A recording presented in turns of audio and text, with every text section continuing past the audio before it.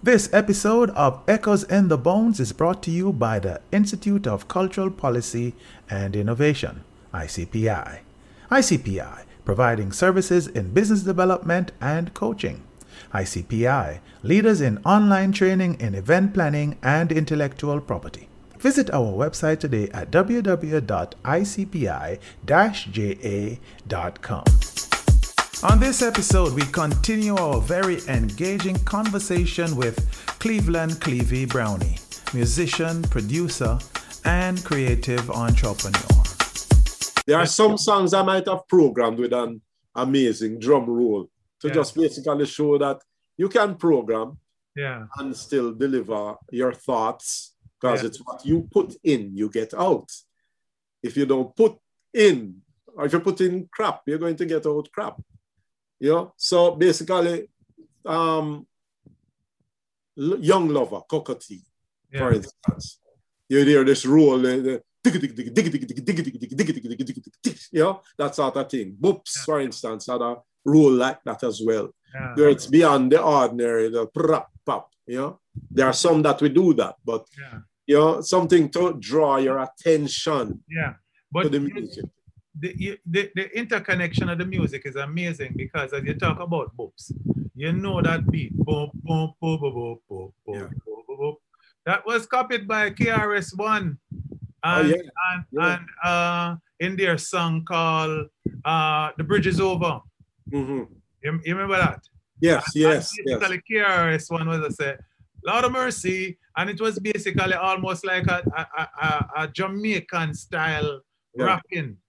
We were inspiring the US market at that time. Yeah. And so that's why I said, when there's an argument to suggest that, you know, what we're doing is hip hop, or we're imitating hip hop, or hip hop is foreign to us, and then some people says we invent hip hop and all kind of different narratives.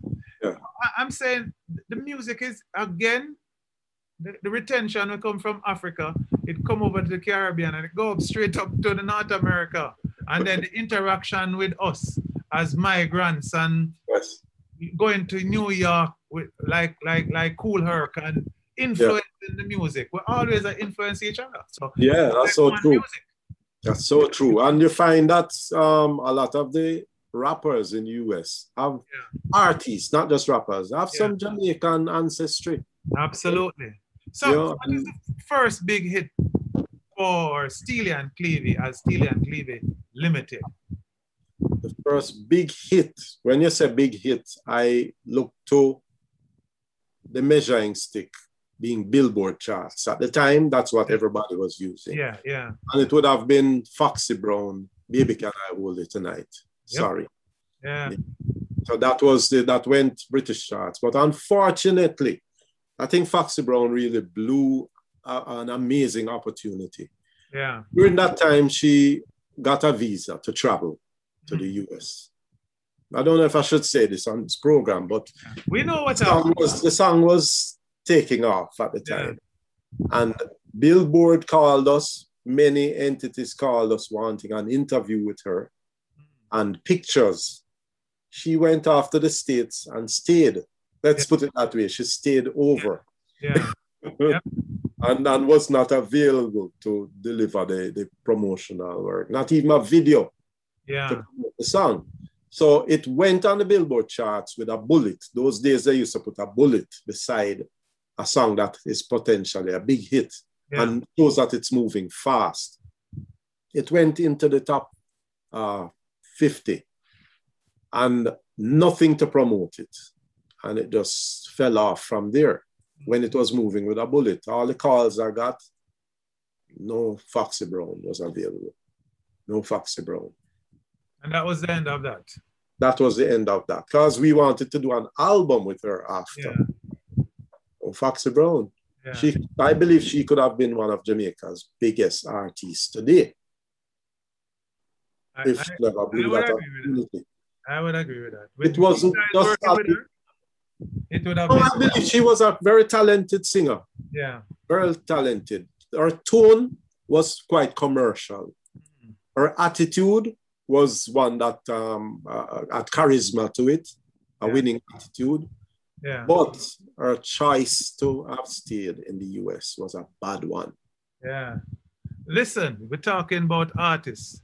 A lot of people don't know that you and Steely were responsible for the switch from a DJ to a singer with Garnet Silk. Oh yes. and that is you guys who name him. I think it was Steely who gave him the name.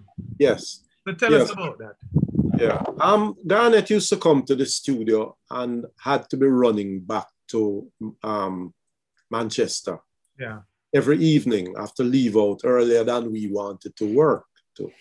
So we said to him, let's try to arrange something that will allow for us to be able to work without watching the clock and without watching, the bus that you have to take. So we moved him to Kingston.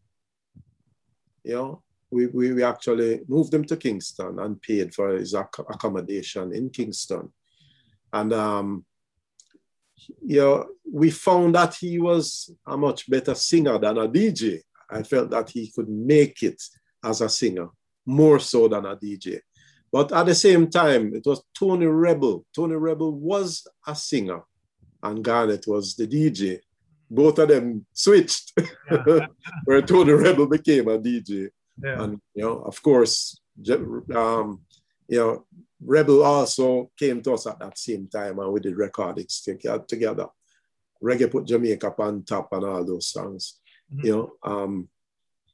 And Garnet, though, we found that he needed an image, he needed a name. Because we asked him, what do you want to be known as? And he said, Garnet Smith. I said, Garnet Smith not really sound like a winning name. And Steely was great with names. Yeah. So Steely say, you have a silkiness in your tone, an underlying silkiness in your voice. Although it can be hard at times, but you hear that kind of breathiness. Yeah. So I'm saying, what? I believe you should be called Garnet Silk. And Lloyd Stanberry was in the room. We were actually at Lloyd's office because we signed Garnet to Steely and Clevie. But we allowed Bobby Digital to record him at the time. Because we said, look, we want you to remain in a camp where we don't move you 10 paces forward and you end up doing a bad recording and move 20 back. That's not productive.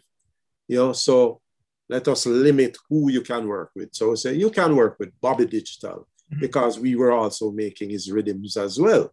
Yeah. You would get good tracks and, some good outcomes from whatever, was done. Yeah. So accepted the name. Lloyd said, whoa, yeah, that name is awesome. And Garnet said, yes. Then sometime after he came by my home. Yeah. And said, Clevie, what do you think about me going dreadlocks? growing locks. And at first, I tried to picture it, and wasn't quite seeing it. But I say, if that's where your conviction is, do what you have to do. Nazarite vow, because I look realistically at those things. Not somebody, I wouldn't want an artist who's not a real bad man to do a bad man song. Yeah. So we talk about some artists for your break, like we start with Foxy Brown. Definitely you created that sensation. And we start off with Garnet Silk. Bushman is another one. Yeah, Bushman was one who also, he was called Junior Buckley. Yeah. I would say, boy, the level we want to take you to, you can't be a junior to another artist forever. Let's find a name for you. But another anecdote here is that I was building my house at the time. And 3 of my workmen came to me one day and said, boss, we can sing. And I said, let me hear, And when the guys opened their mouths, and then it never sounded so bad, but they had missing teeth and their appearance wasn't like an appearance that would warrant success right away. Yeah. So I said, what you call yourselves? And they came up with this name that sounded like a pink lace society name. Like they would say the Sherrills or something like that. Yeah. For how they looked, yeah. Their appearance wasn't, fitting for that kind of name. So I said, no, man, you can't name so. Let me call you Bushman. So you are a set of Bushmen then. Yeah. And them said, no, boss, we can't. No, man, we can't do them name. They want name Sherrills. Yeah. But there was a group called the Sherrills before. Yeah. I said, no, man, you can't use that name. So that was the end of that story. I said, no, can't record you. Because you have to fit how you look. You look like a Bushman. Yeah. Not belittling them, but the reality, I wanted to bring that to them. Bushman. So Bushman now, Steely came to the studio with Bushman and said, Clevie, listen to you here. You can sing. When I listen to him, grow your natty, I'm saying that, I say, have a sound. But I agreed that we didn't want to keep the name Junior Buckley. So we went through a number of names in the studio that day, and none of them connected. And I said, I had a name for a group. Maybe I could use that name. What do you think about Bushman? And Steely and Bushman look at each other and say, yeah, it sounds that way. Them like it. And that was it. Yeah. Yeah. So tell me some other artists Well, we named Natty King. Oh. Because I had it in mind to find an artist who had was the answer, Jamaican answer to a Nat King Cole, for instance. Yeah. But I wanted a dreadlocks artist to call Natty King Cole. Yeah. And Steely, when he came to us, Steely said, no, man, call him Natty King. Not the Cole, it was Natty King. And that was the birth of that name. Dawn Penn, although she was an artist at Studio One, I believe our rendition of No, No, No made her a household name. When all right, so tell us about that project. All right. It was the year when Studio One celebrated, I think it was their 25th anniversary, I think.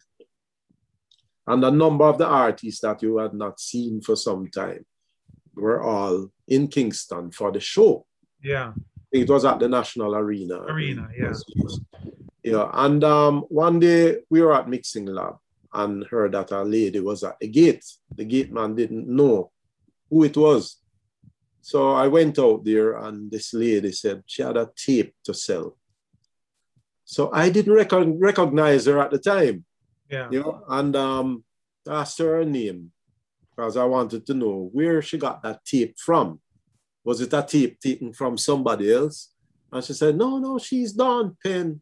And that name, boy, I tell you, I had to fly the gate immediately because I had it in mind to re-record that song. That was one of my favorite Studio One songs. Yeah.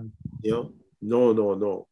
When I went in the studio and told Steely that Dawn Penn was out there, I mean, of course, there was a time when Steely was more into DJs. And the studio was filled with DJs and Steely was focusing on singers. I was more the one who focused on singers.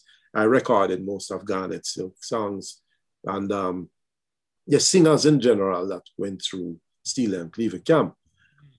And I arranged the backing vocals, things like that, and sang on a number of them because, I'm also a vocalist. So Steely said, what? That I also had wanted to record that song, that rhythm. But make we do this then, bring her in. So I asked her, what was on the tape? And she said she had some songs on it. So I said, no, do not sell your tape. Work that's already done, you might have regrets. We're not going to take your tape and erase it. Keep the tape. But it seemed as if she was in need of some money at the time. So I said, all right, let us record you and give you some advance, which we did. Unlike some stories I've heard out there that she might have said that she never got any, that's not true. I mean, we kept check stubs and I have check stubs with Garnet Silk sign and things like that over the years. I kept them for many years, of course, but I don't know, I might have discarded them now because that's long ago. But we learned from Lloyd Stanbury well to keep records, which we did. We bought our filing cabinets and filed everything. So when artists say otherwise, we can show the proof, just like Coxsone did. Yeah. Coxsone could always find the records. Yeah. Now, when she went into, let me put it in perspective. We decided to stop the session and record no track and gave her a mic and say, sing it, because it had some odd changes where it might have a 2-beat bar or something like that, or extra bar. Extra bar. So we said, guide us, sing it. And we recorded the track and the vocal same time. When we sent her around to do the proper voice, that we consider the proper voice, the feel was just not the same. Mm-hmm. And we ended up releasing the guide vocal. The guide vocal was a vocal release. Oh. And it was a Billboard chart hit. You know, it was one of the first cut was the deepest. The first cut. The same thing happened with it was number one in about 7 or 9 different countries. Come on. Yeah.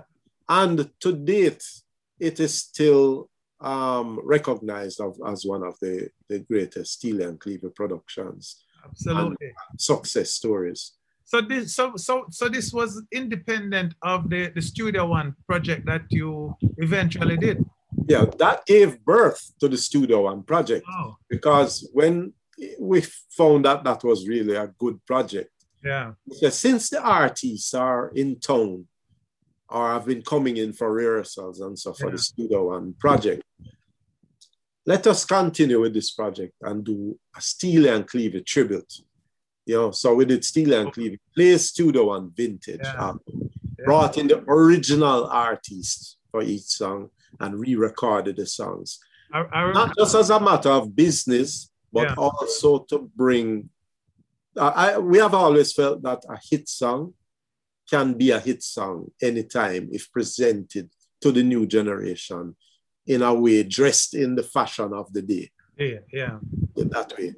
So we recorded it with the sonic elements of current day recording, 24 tracks, unlike the original 4-track recordings or 2-track recordings at Studio One. We went bigger and better and were able to fix things that there might have been a mistake. Back in the day, you made a mistake, everybody vexed with you because everything was going on the same tracks at the same time, simultaneously. And we decided to try to capture as closely as possible the styling of the music, but with some sample elements and all that. So Steely came with the idea that we could put a sample on No. And I said, I think I might have the ideal sample. Having just got my drum machine that could sample, I started capturing some of the intros from some early recordings. Yeah. Because I was always fascinated with the toast before the beginning of a song. They wake the town and tell the people, them kind of things. Awesome. So I decided to try that, and the studio popped down. Everybody said, wicked, the wickedest thing that. And so that kind of sample on it too. It was From when? When? Of course, we own that. Now, sad to say that the song was released in 1992. Yeah. An error on the label. Dynamic Sounds put it out as You Don't Care. Yeah. That wasn't the title. Yes, You Don't Love Me. Also, not throwing stones at anyone, but radio did not play it in Jamaica.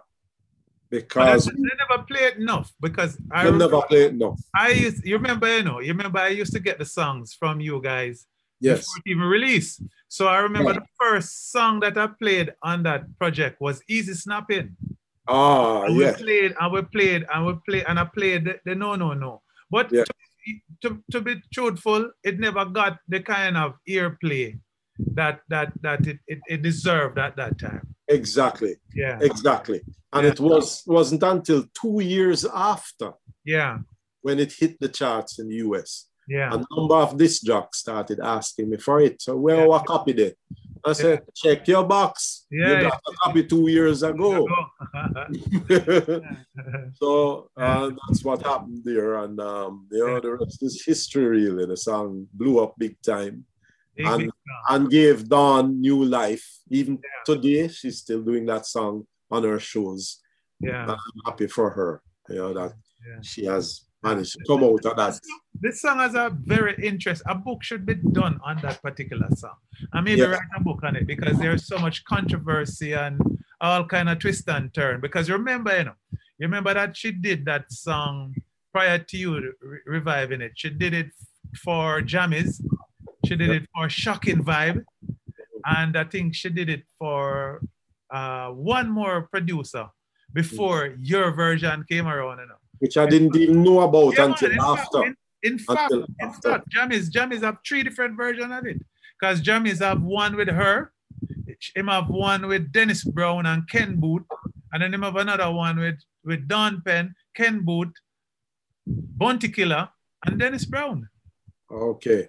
Actually, we played the track for Jammies. But Don wasn't there. Yeah. Don wasn't, we weren't sure who was going to voice. Going to be on it. Okay.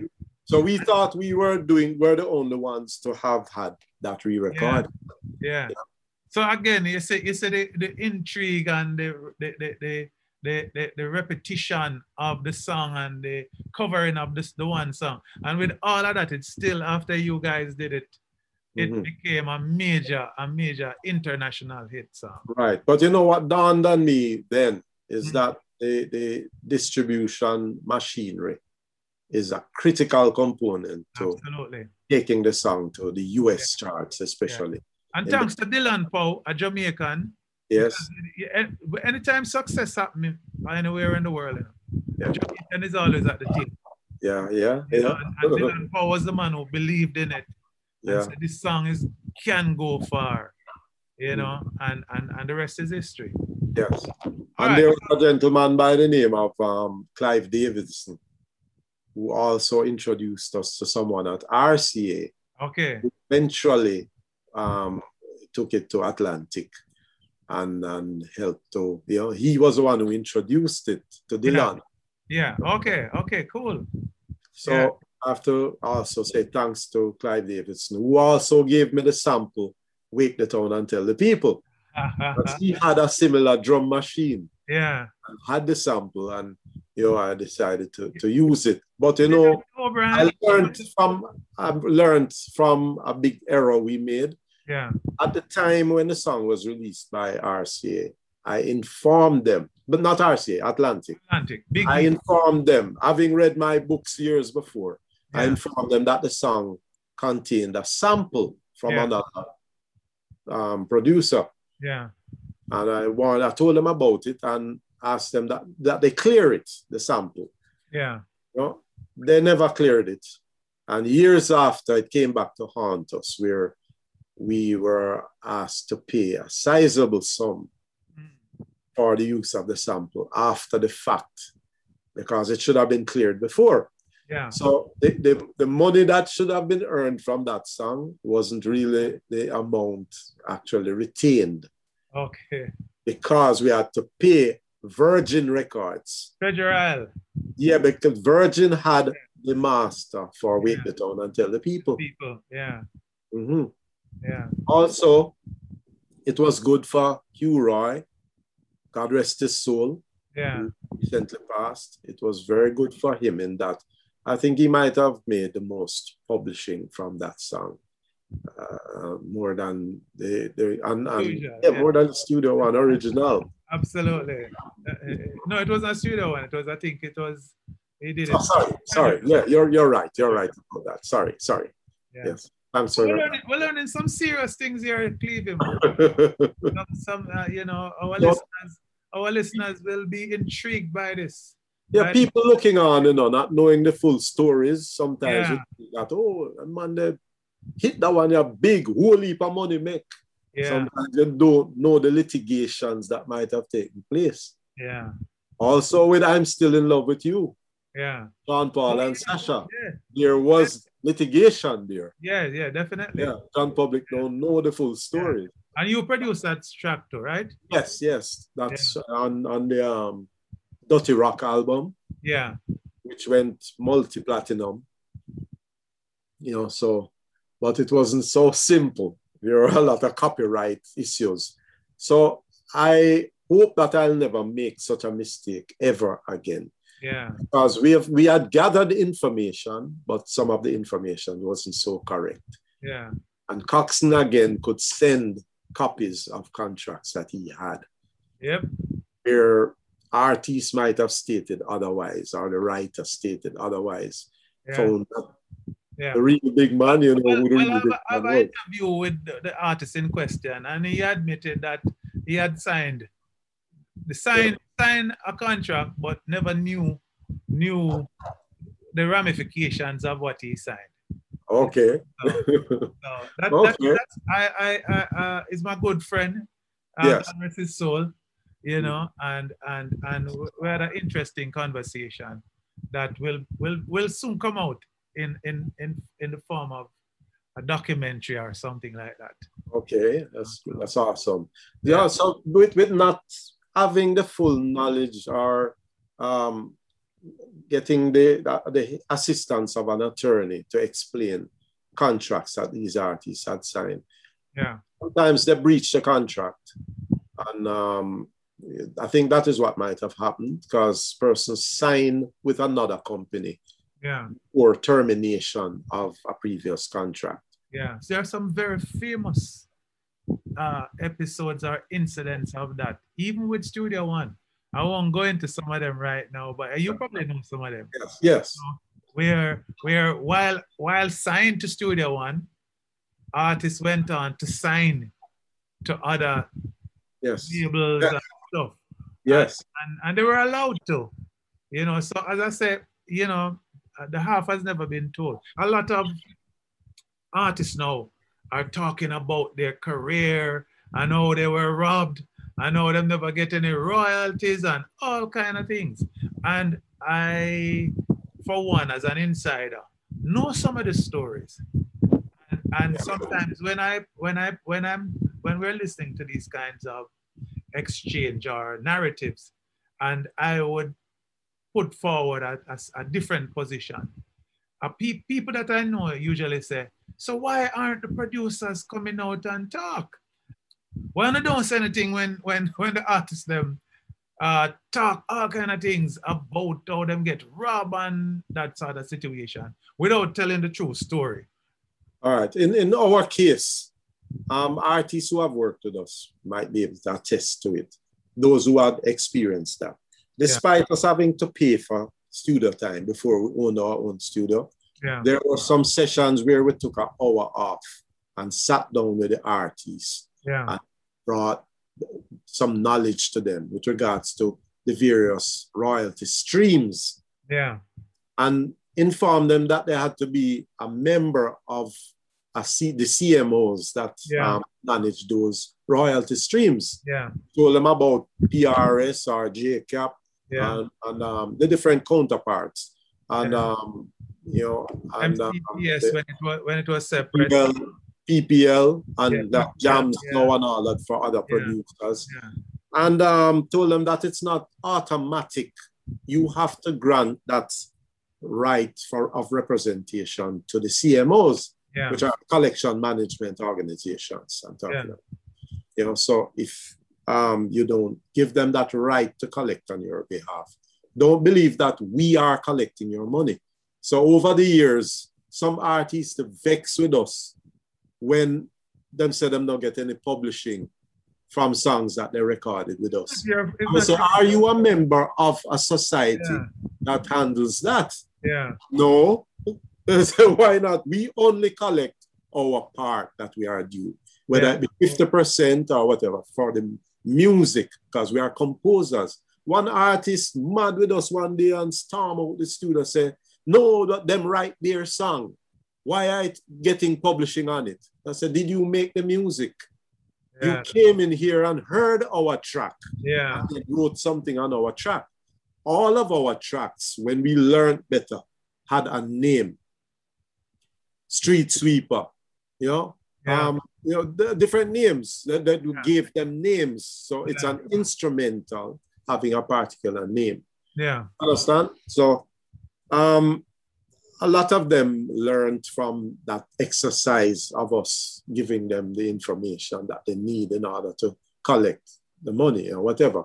And then we also told them about the expenses, the method we use to calculate artist royalties is one option where you recoup all expenses and then you share the profit. Yeah, and it's just a percentage that they are going to get out of that.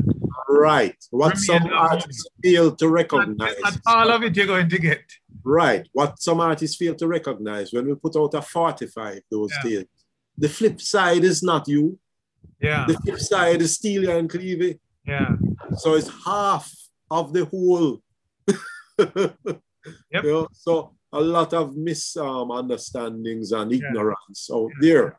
So we also encourage artists to use YouTube University if you want to. Yeah. There's information available, readily available. Yeah, and it can come to people like me, and I'll exactly right. So listen, we're gonna talk about some of the rhythms, like you mentioned, the 9/9 rhythm, the sweep rhythm, sweeper.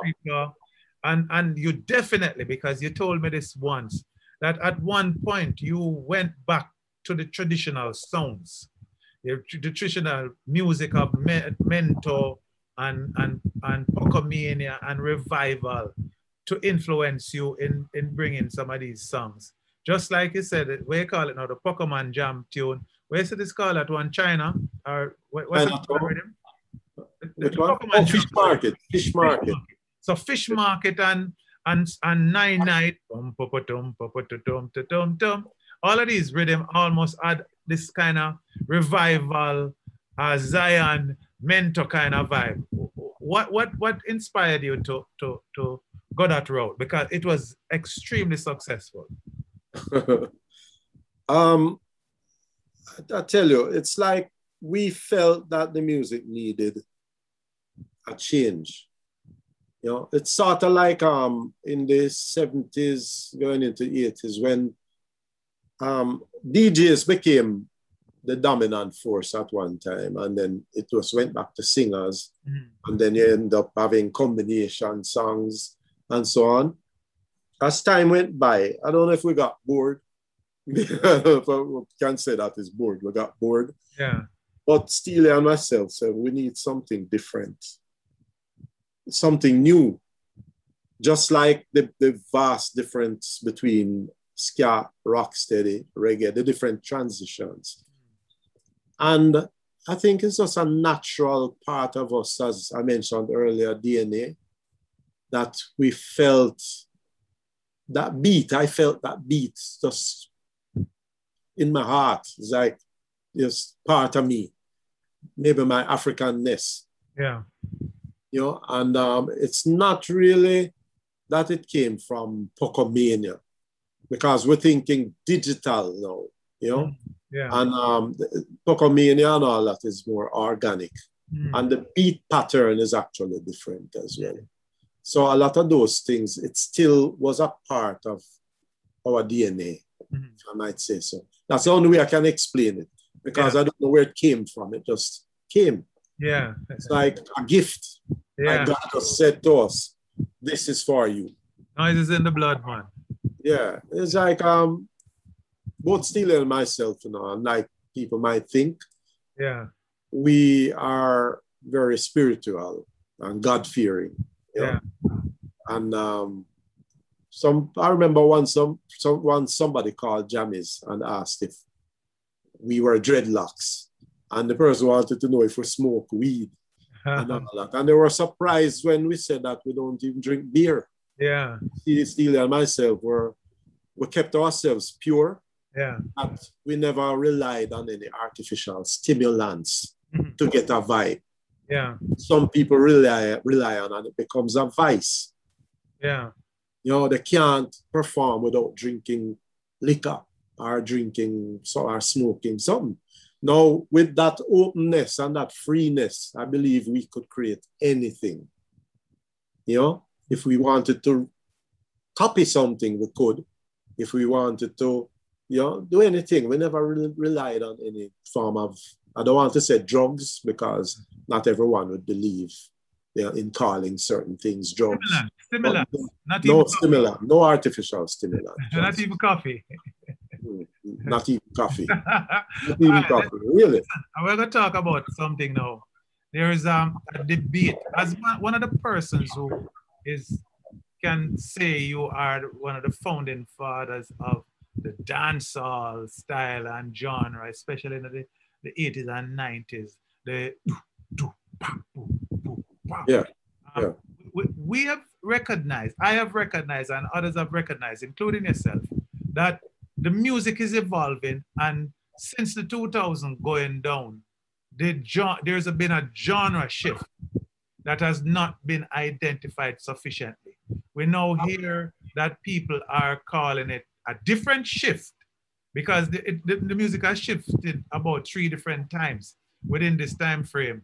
But we're now, because they're now going back to the 808 and the sound, they are now affixing the trap dancehall label to it.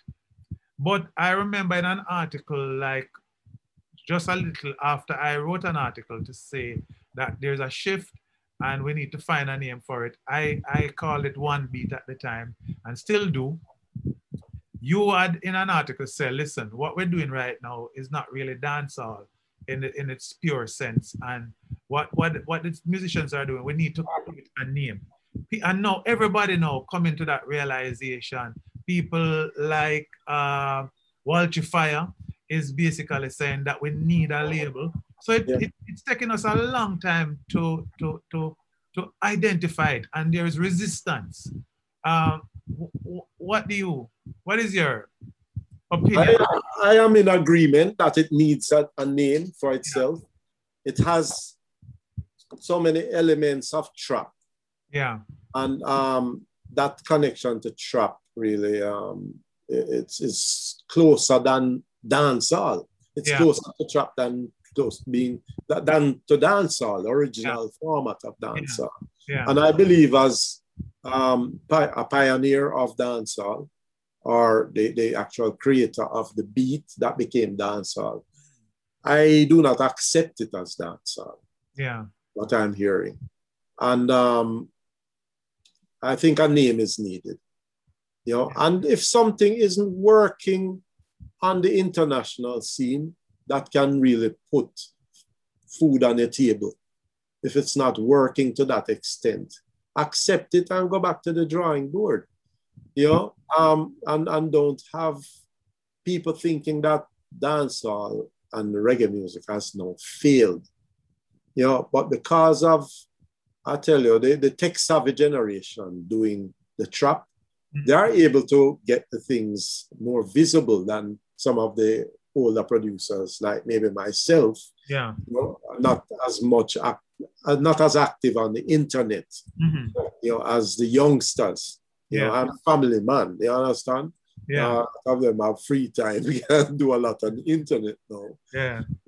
Couldn't even tell when last I went on social media, so, which might be really bad. Yeah. But I also believe we're not really here forever. And we should really leave room for the young generation, to take over. But I'm not happy when I see something that doesn't have the same power and respect as reggae music and dancehall. I saw an article recently with what's his name again? David Rodigan. Yeah. Oh yeah. Right. Yeah.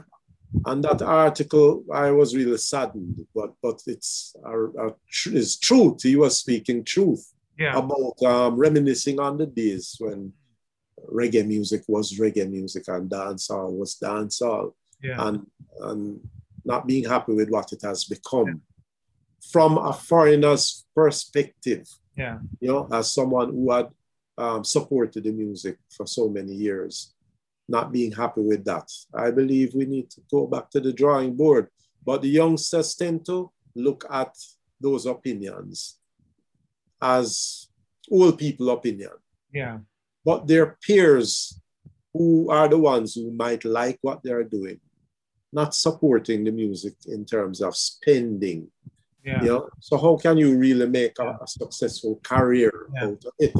So they have to weigh all of that. And also, what does it mean for Jamaica and the respect that we had established over the years? Are we waning in that direction?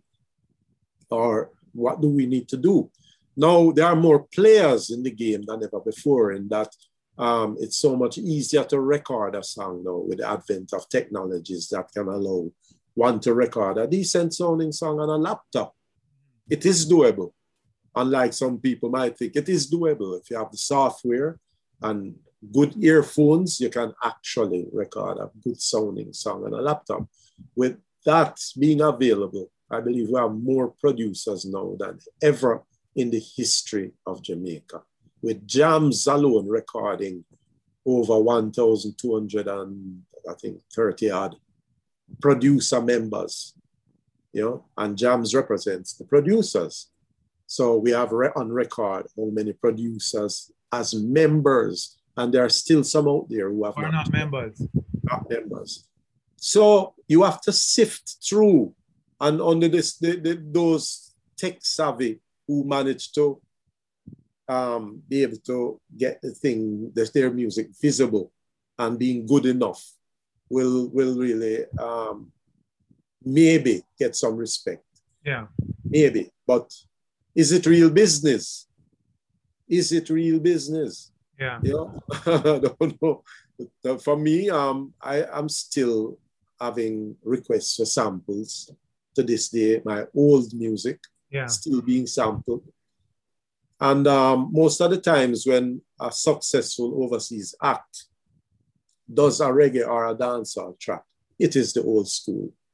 So that should say something. Yeah, because that's a great point. Because if you listen to the big stars, the Ed Sheerans, the Beyonce, right, all of them, they are going back to the old. They are actually using dancehall beats, while we are in the one beat trap dancehall right kind of vibe.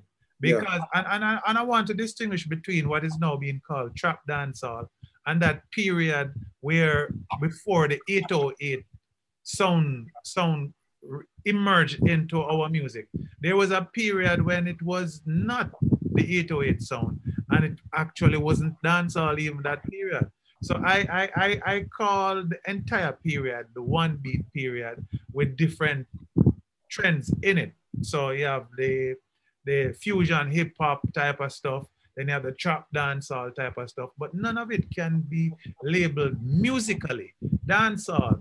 And I don't blame some of the young people alone. I think some of our established older generation gatekeepers are guilty of this perpetuating this notion that dancehall culture will be the only culture in Jamaica for the rest of our eternity. And so you have notions of dancehall can stall and all of them stuff there. And it don't bring into account that culture is always dynamic and moving. So I don't know why we want to stick to not the music, the culture, and call it everything dancehall with technology and the kind of movement of youth now. Why would we call? Me and you come from the dancehall generation, not true? Yeah, true. Our kids supposed to be dancehall generation too. Yeah, and the thing is, we don't want to stifle their vision and their towards creating something new. But you know that every genre, that if you want to call it that, as I mentioned, throughout the history of the progression of the development of music in Jamaica, all of the genres we have gone through, as we mentioned, ska, rocksteady, and so had a fundamental pattern or styling or something that helped to define that music. So I believe I am right. I can define dancehall, Yeah. And what I am actually hearing, I don't really regard it as dancehall. So it is important. We're not saying don't go there, you know, if you really feel that, do it. If you feel what the trap influence dancehall, do it. But if it doesn't work, be wise and try something else, you know. And it just felt to me like that evolution that took place throughout the different periods in our development. They never put enough of the elements that it was transitioning from in the new music. It moved too drastically away and never kept enough of what made dancehall.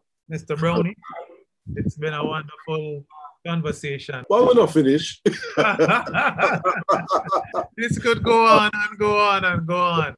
But I really just felt like a conversation. You know, I just want to thank you for being a part of Echoes in the Bone. And this is where we talk to interesting persons. And basically when we talk to people like yourself, we look at so many different areas like entrepreneurship. We look at technology. And Echoes in the Bone is about culture, technology, entrepreneurship. And we really covered that in this episode. So we really want to thank you and say kudos to you for your contribution to the development of our music, and more power to you, sir. Thank you very much for having me. But I must mention one element of growth in our industry. With the formation of the CMOs in Jamaica, the amendment to the Copyright Act and things like that, we are seeing a bright future for the retention of certain royalties that might be due now and that what might be due for the future generation. You know, the extension of the term of copyright and things like that. I have to thank the government for responding to that, and also all those who joined together in pushing to have those amendments done and make use of it. You know, the CMOs are there for a reason. Become a member and secure your rights. You know, that's what I'm calling on the industry to do. Wise words from the legendary producer, Mr. Clevie Brownie, or Cleveland Brownie.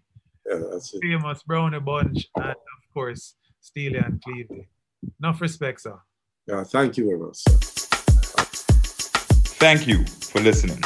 If you enjoyed that episode, please subscribe to the show and give us a 5-star review, and even drop us a comment if something really stood out to you.